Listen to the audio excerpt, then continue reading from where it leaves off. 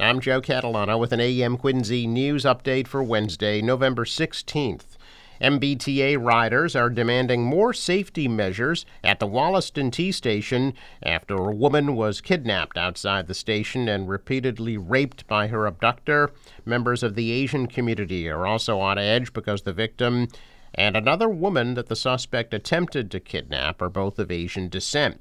Court documents state that a 64-year-old woman was grabbed by a man just outside the doors to the station while she was on her way to work early Saturday morning. The documents also state surveillance video showed a man placing both of his arms around the woman's torso and forcefully putting her in the back of a vehicle. A police officer said the video also showed the woman kicking her feet as she was being forced into the vehicle, which appeared to be an attempt to escape. According to the documents, the woman was handcuffed and beaten by a man who then placed duct tape around her head and mouth. Woman taken to the kidnapper's apartment and held for 11 to 12 hours. She was raped, strangled, and sexually assaulted during that period of time, then dropped off at a parking lot at the Westgate Mall in Brockton at about 6 o'clock Saturday evening. Through the video, investigators were able to identify 26-year-old Christian Lynch of Quincy as the suspect. Lynch was arraigned Monday in Quincy District Court on multiple charges. He's been charged with attempted kidnapping because prosecutors accused him of unsuccessfully trying to kidnap another Asian woman just 10 minutes earlier. Philip Chong from Quincy Asian Resources says his organization is planning to hold a community meeting regarding safety on November 28th, the Monday after Thanksgiving. They're also raising funds for the victim. Wollaston Station is under the jurisdiction of the T Police, but Quincy Police said they are increasing patrols in the area. Court documents show that Lynch was arrested for open and gross lewdness on October 20th. He was accused of exposing himself on a trail at Squaw Rock in Quincy.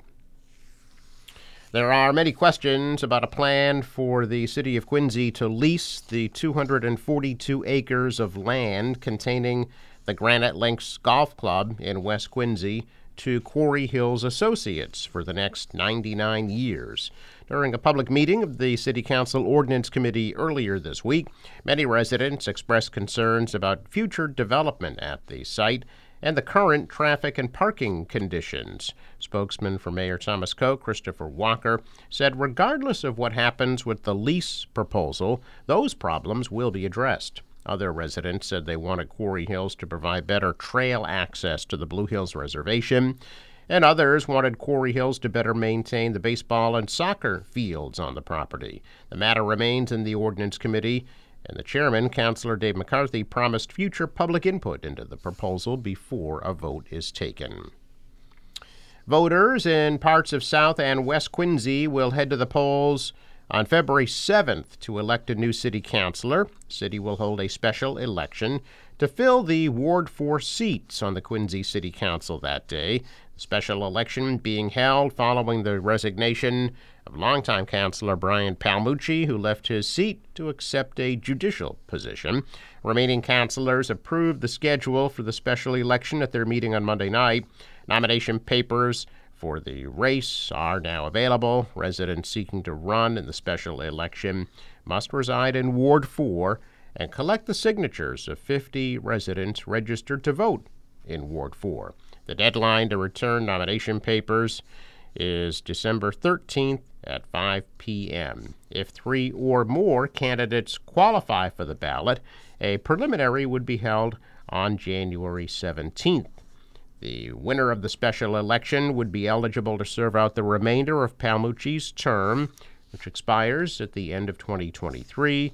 The winning candidate can then run for the full 2-year term in next November's municipal election.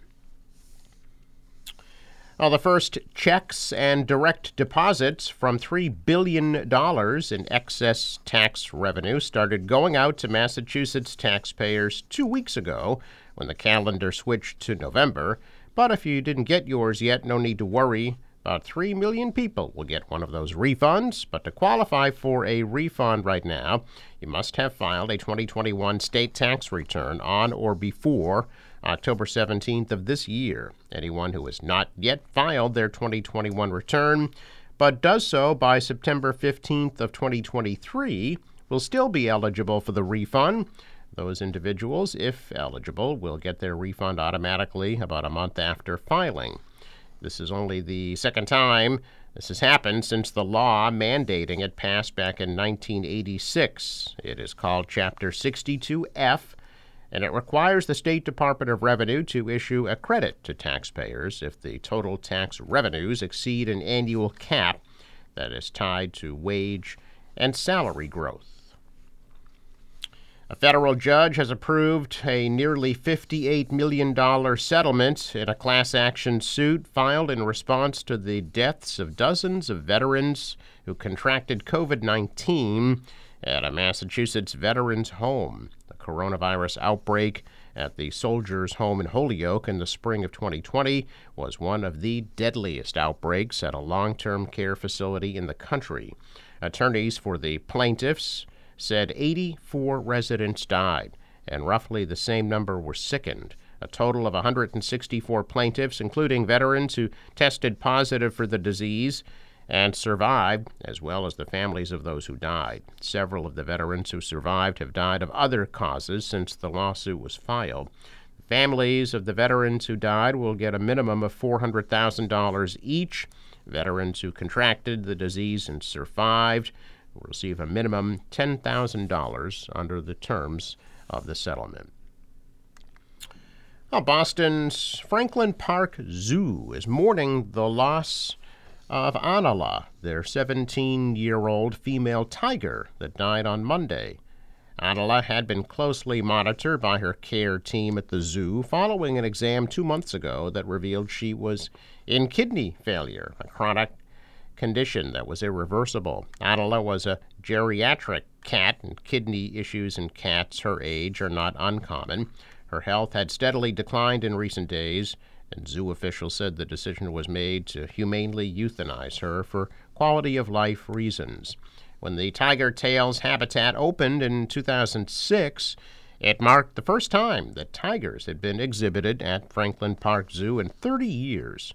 Anala, a Bengal mix, and Luther, a white tiger who passed away in 2019 due to cancer, were both confiscated as young cubs by the U.S. Fish and Wildlife Service special agents during a sting operation at a wildlife sanctuary that was trying to sell them. A check of business news this morning. Stocks are higher. The Dow was up 103. The Nasdaq rose 40. The S&P added 13. European stocks are higher. Asian stocks are lower. The dollar rose. The euro is up. And oil at $86 a barrel. In sports, the Celtics are in Atlanta tonight at 7:30. Forecast from the National Weather Service today: scattered showers at a high 54. Clearing tonight, low 33. Tomorrow, mostly sunny, high 46. Friday, mostly sunny, high 45. Saturday, mostly sunny, but a high only 41. For the boater, waves 2 to 3 feet. East wind 20 to 25. It'll become westerly 10 to 15.